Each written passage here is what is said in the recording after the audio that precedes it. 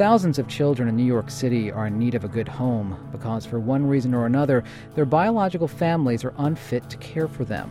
Good morning, I'm George Bodarky, and this is Cityscape on 90.7 FM and WFUV.org.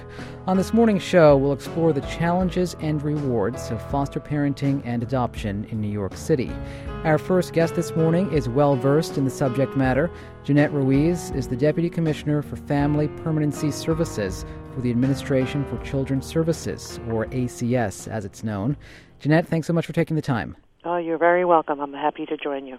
How many children are currently in the city's foster care system? Currently, we have approximately 17,200 children in out-of-home placements in New York City. Does that number vary from year to year? Actually, over the last 3 years, it's remained fairly consistent. There are spikes and there are lows, but it's remained in the area of 16 to 17 plus thousand in the last 2 years. What are the primary reasons children end up in foster care? The primary reason that children are placed in foster care is for safety reasons, and mostly it's children who there are concerns about their safety and concerns about child abuse or neglect. I know after the death of 7-year-old Nix Mary Brown last year, you were flooded with phone calls regarding child abuse, potential child abuse. Has that leveled off a bit? It has leveled off a bit, although, as you indicated, there were several. I would say certainly for the entire year of 2006, there was a very significant increase in the number of calls to the state central registry. Of course, not all those calls resulted in the actual placement of children, but they were calls made to the state registry alleging possible neglect and abuse. A lot has taken place since the death of Nix Mary Brown in terms of changes to the system. We've hired a number of new staff to ensure that we're adequately staffed at the front end where our investigations occur.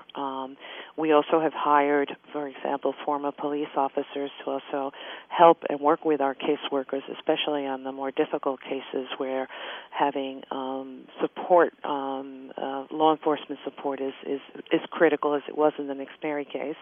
We've also strengthened our managerial staffing. We've hired a number of new managers, and so we've done a lot of hiring, training, and at the front end to ensure that we're able to protect every child that needs protection in New York City. Is there a typical foster kid? No, no, there isn't. I can tell you, for example, that half of our census, half of the 17,000 plus children in foster care today are 12 or older, and that in fact our census continues to, there's a continuing increase of adolescents in foster care. Any particular reason for that? I think it's just that our population is getting older. A number of children do come in through, other than child abuse and neglect. Another vehicle for children coming into foster care may be PINS petitions or juvenile delinquency cases. The PINS are persons in need of supervision, and these are children who, may be in some pre-delinquent behavior who come into foster care that way. Is it more common for foster kids to be reunited with their birth families or to be adopted by another family? But reunification is still at a much higher rate.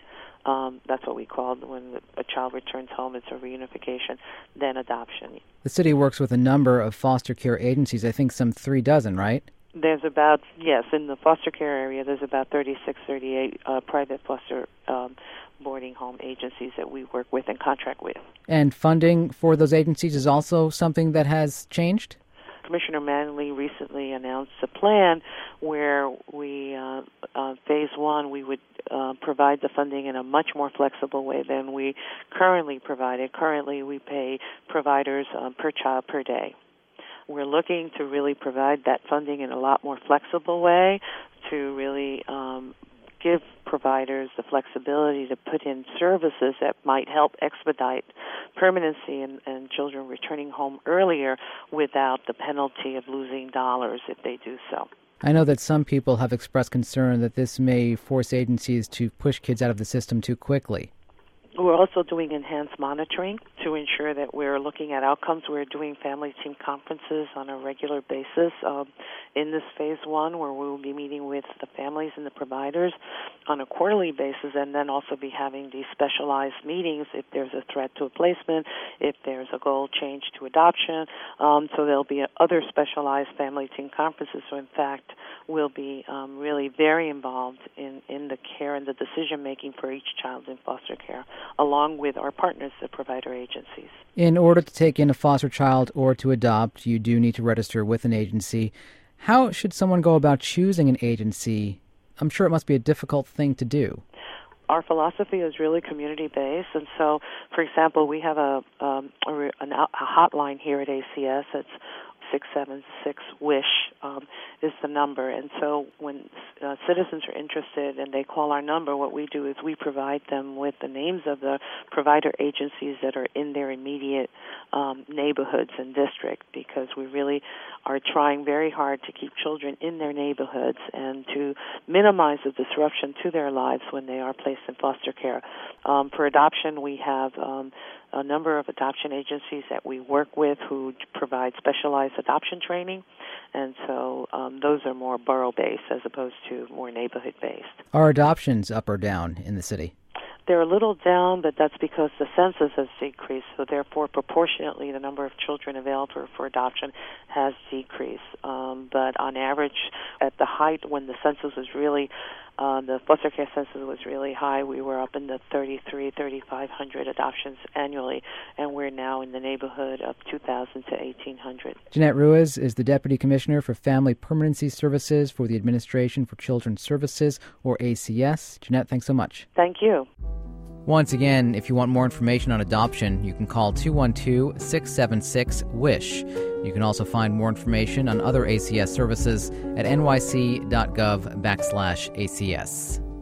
As Jeanette mentioned, ACS works closely with a host of child care and adoption agencies. One such agency is the Jewish Child Care Association. We recently met a mother and daughter who found each other through the JCCA and eventually made the decision to move from foster care to adoptive family. My name is Michelle Jones. I'm a foster parent, adoptive parent, and a parent. My name is Anna Andrew Jones. I'm an adopted teen. I got a phone call telling me, "Oh, we got this great kid for you." And I says, "Really?" He said, "Yeah, you're going to love her a whole lot." I says, "Really?" He says, "Yeah." I says, "Okay." And I said, "We're going to give you her number. Maybe y'all can hook up and meet for Thanksgiving dinner." And they gave me her number, and I kept calling the group home for like a week. She would never come to the phone. Never. When my staff told me that Michelle kept calling me, I was like, oh, this lady, she's just bugging me a little bit too much. Then one day I decided to actually call her. And then she's like, well, I'm 52. So in the back of my head, I'm like, oh, this is this old lady. I'm going to have to help her change and all this other stuff. Help her with her cane. And then when I met her, me and my staff went together. And then I see this real short lady with dreadlocks in her hair. And I said, "Hi, Anna." And she says, "Oh, I'm looking for an old lady." Well, you don't have that here. Anyway, we're going to keep this moving because we're going out to my daughter's for Thanksgiving dinner. And we went over to my daughter's house, and she fitted in like a glove. You know, I was cooking, and we was preparing Thanksgiving dinner, and she just jumped in. They start calling her Cousin Anna immediately because she just jumped in the kitchen. And it was like, well, that's Cousin Anna already. And she felt at home. Then she came in with all her clothes saying she's going to live here. I says, okay, now this is serious. Do you go to school? She says, yeah. I says, okay. What school you go to? She says, high school. Well, she didn't go to high school. She went past the high school. Every day. Every day this girl would go past high school. I couldn't figure out for the world why would she keep doing that. I didn't like school. Michelle got me into liking school. No, I'm pretty good in school. I go to a job training GED program, trying to get my GED. We didn't talk about adoption at that time. We just was too busy trying to get her settled into home, into school, into a routine of going to school. That was my main focus. My goal was to go move with my sister in Guatemala. So the agency decided to let me go take a trip and have a 2-week vacation with my sister, see if I wanted to go stay there Whew. No, I didn't. It was a nice place to visit. I love my sister dearly. But I think it's better me and her just staying sisters, not being being a mother to me. So I spoke to Michelle. I was all the way in Guatemala, third world country. I called Michelle. I'm like, listen, I can't do it anymore. You're going to adopt me. That's all I tell him. Like, you're going to adopt me. You're going to be my mother. I'm going to have your last name. Adopting is just being home. That's it. It's no different. It's just a piece of paper. That's what it is. It's a piece of paper. It's a commitment to her. It's not to say her mother is a race, because her mother is definitely not a race. Right. My slogan is, what's wrong with 2 moms? What's wrong with 10 uncles, 10 aunts, And Anna embraces family just like that. For me, like Michelle, since she's my adopted mom, I call her A mom, and my biological mom, I call her B mom. So a lot of friends are like, on my phone, I have mommy and I have mom. So they're like, who's mommy? I'm like, oh, that's my B mom. And then like, who's mom? I'm like, oh, that's my A mom. And that's to go to show you that adoption work. That it doesn't matter if you're the A or the B. Mm-hmm. It matters if you have that connection and you have that relationship. As long as we respect each other and we understand who we are, all is well. Don't give up. Even if, I don't care if you're 21 with the baby. Don't give up. If you say that you want to get adopted, still get adopted. Even like a lot of my friends tell me like, oh, you're Hispanic and you have curly Puerto Rican hair. And I'm like, they're like, she has dreads.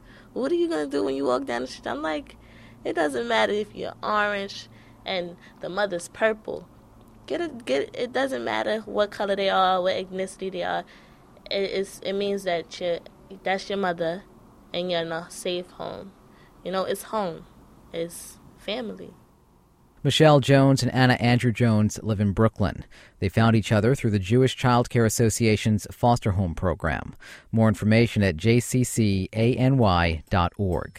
You're tuned to Cityscape on 90.7 FM and WFUV.org. In a minute, we'll hear from a local woman who has written a new book about her experiences as a foster mother.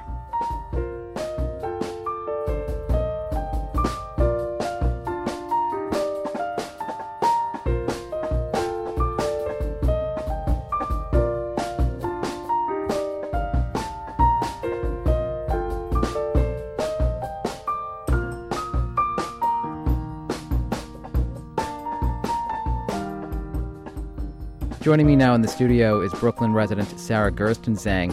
Sarah has firsthand experience with the New York City foster care system. She took in a foster daughter in February of 2001. She and her husband Michael have since adopted that little girl. Sarah chronicles her experiences in a new book called Another Mother, Co-Parenting with the Foster Care System. Sarah, thanks so much for coming in. Oh, it's my pleasure. Thanks for inviting me. First of all, why did you and your husband decide to become foster parents?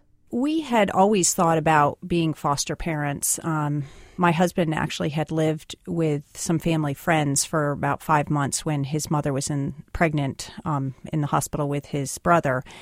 And my stepfather's family had also had experience. It's just something that we had just had on our mind, and just were waiting for the right opportunity to start. We should point out that you already had 2 of your own children. Right. I had given birth to 2 children, and at the time that we decided to move forward with this, when we started the training, they were 8 and 5, I guess.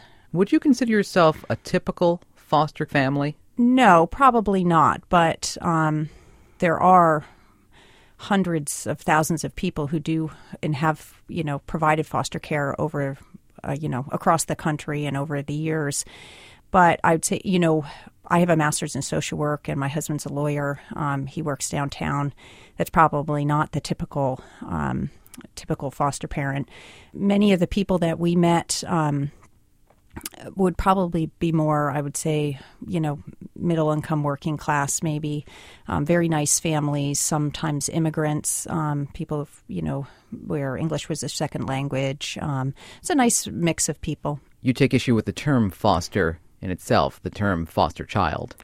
I would never say foster child, especially now that my daughter was, some people would say, a foster child. And I think there's a real negative connotation to that term. And it's just like in medicine now, we don't say somebody's a schizophrenic. We say it's a person who has schizophrenia. We don't label people because my daughter went into care, had nothing to do with her. It was just her family circumstances, and it feels that people are labeling her as less than or categorizing her as rather than the capable, great, normal kid that she is. And so I think just using that label actually doesn't help the situation. You specifically asked for a child between birth and 2 years old. Right. How come you wanted a child so young? We were nervous, but we were also really excited. We thought, it's kind of an opportunity to do the pieces of parenting that you think are the most fun. If you love running around in the park, you might take a 6-year-old. We love the babies, we love feeding them and carrying them around and holding them. I think, we didn't care about the gender, but if you love girls, you could, or you have boys and you want a girl, it's the fun piece of it, putting those parameters around the type of child that you think might fit best into your family. You also didn't care about the race, and in fact, you were given a black child. That's right. Yep. Our family of birth is white, and we thought, well, we're temporary caretakers, so really it doesn't matter. I mean, we'll take any child that's in need. Our neighborhood is very mixed race, so we thought, well, and the child would be very young, so it really didn't matter to us, and we thought it wouldn't matter from the child's perspective. We did think about that more in depth later when we decided to adopt her, and we really worried about whether that would be a decision and that would be best for her. But in fact, I think maybe we worried too much about that. And also the Black community has been incredibly supportive to her, and we felt that maybe she would lose part of her culture. And it's not perfect, but I think she's a very healthy, happy child. So hopefully that will not be something that she feels is lacking when she gets older. There were several times throughout your experience where you questioned whether she'd be better off with a black family. That's right. I think most importantly, it provides the child with privacy. I mean, everyone knows she's adopted, and, there's nothing shameful in that. But at the same time, I think you don't need to be constantly asked about it, or, we wouldn't move now very easily because then we'd have to reintegrate ourselves. Everybody in the school and in our neighborhood knows us, so she's not faced with that all the time. But because we aren't the same race, it would be a consideration in terms of like thinking about moving to another neighborhood or another city. Yeah, I think so. It provides privacy for the child, and I certainly think that every culture has their own areas of pride and their history, and if you grew up in that, you're more able to communicate that to a child, and that's a gift that every child should have. So we have to work at that a little bit more. Did you ever experience racism? Not anything overtly that I could think about. I mentioned the book one time, a young woman at a cashier as a cashier at a grocery store, sort of rolled her eyes at me and very pointedly looked at the baby, looked at me. But, that was really one minor thing. Once or twice I've wondered about, I think this is a thing, I'm a white person, but I know that there is racism, and I'm much more aware of it now. And so I may experience maybe what black people feel, and that sometimes something happens a certain way and you kind of think, I wonder if that's because we're a mixed race family, or, you start to wonder a little bit. But really, in general, we have really not had any issues at all. Let's talk about the certification process, because you write in the book that it felt very invasive at times. Mm-hmm. How so? You fill out an application, and you have to write a lot of personal information. How were you disciplined as a child? How close are you to certain family members? And you really have to lay out your personal life. They ask about your marriage. I don't remember exactly all the questions, but it feels very personal, and they're judging you. I mean, they have the power to license you or not, and so you're trying to sort of put on your best face, but it's also, especially if the first time you're going through it, you don't really quite know how they're making their decision. Like if they could turn you down because they feel you work too many hours, for example, or So you feel very judged, and it's it's very different than having a birth child where no one asks you a single question, and it's totally private. It's just and a lot of those the requirements, the criminal background checks, and letters of reference are really to protect the child. I mean, we have to do it. We can't just place children who are very vulnerable already with anybody off the street. It has to be done. But it does feel, it takes a lot of courage to go through that and continue with the process. You also write in the book that the process, quote, seemed to focus on keeping bad foster parents out, not necessarily on getting good ones certified. They don't really ask you about your parenting skills so much. I mean, they look at your family and they ask for a report from our kids' school, for example, to make sure they go to school and the basic things. But it didn't feel very inclusive. It's almost, really what you're doing is you're wanting to show you're a good parent because that's what you're applying to do is parent a child. But really what it feels like is that you're trying to just get through the process sometimes. They talk a lot about, not... you can't hit the child. I remember one kind of gruesome discussion about, children can't kneel on rice as punishment. I mean, that's really just not a normal upbringing. So rather than thinking about, here's where you are as a parent and here's what we can do to help you because here's some of the circumstances of the children. And they do talk a bit about, what the kids have been through and how, they can be helped, but I think it would be nice if it was a little bit more nurturing. I mean, it's intimidating to go through the process, and we need foster parents and we need adoptive parents for kids in foster care. And so the more nurturing that an agency can be, and just because you're terrible at getting through the process, maybe your paperwork's late or it's sloppy or something, that shouldn't preclude you if you're going to be a great parent for a child. As a parent, I'm sure when your child's sick, the first thing you want to do is get them to a doctor, get them medication. That was difficult for you with your foster child, and I hate to say foster child because I know you don't like that term, but it was hard.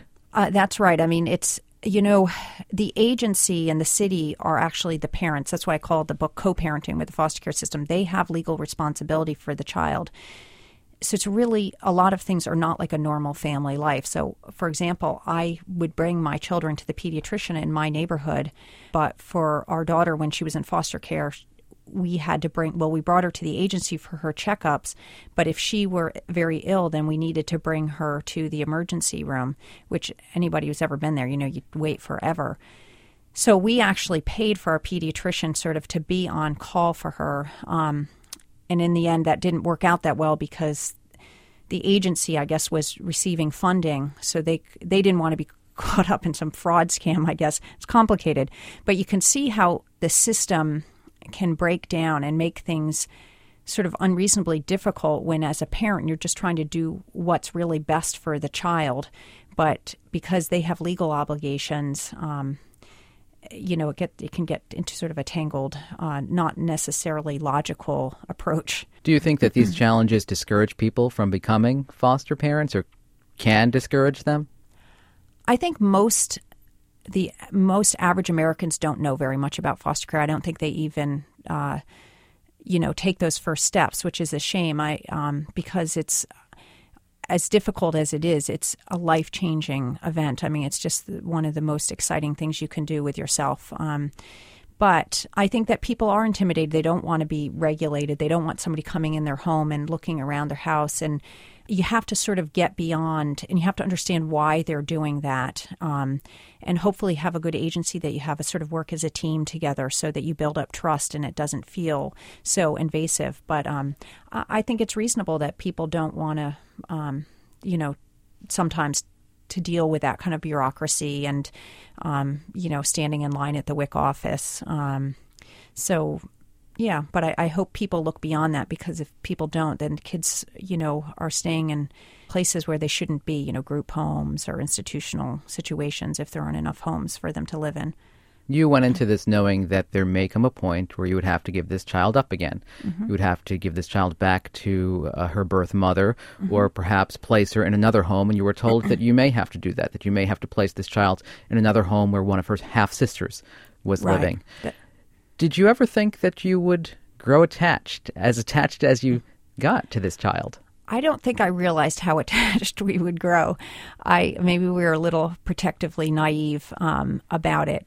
But, our daughter does have half siblings, and it is a policy in New York State, New York City, to place children with their half siblings or full siblings. And I completely believe in this policy. I think it is the absolute right thing to do. Our situation got very complicated, and so in the end, they allowed us to adopt her. And because we were so attached and she attached to us, they felt it was in her best interest because the time had dragged on for her to stay with us. But when you're a foster parent, you can go and be a foster parent and be a temporary caregiver, or you can choose to adopt from the foster care system children who are already freed for adoption when it's no longer possible for them to go home to their birth families. But we have to do it that way.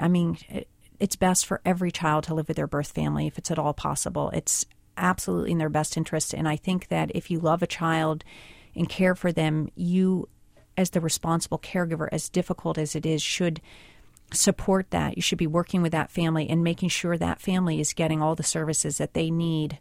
I think it's like a moral obligation to them as adults, but also especially for that child, because it's a loss when you don't grow up with your birth family. It's not that you can't be happy and healthy and have a great life, but it's a loss, and our laws are written with very good intentions and good thought behind them. The biological mother of your now daughter had mild mental retardation, right? That's right. She never came to the point where she could take back this child.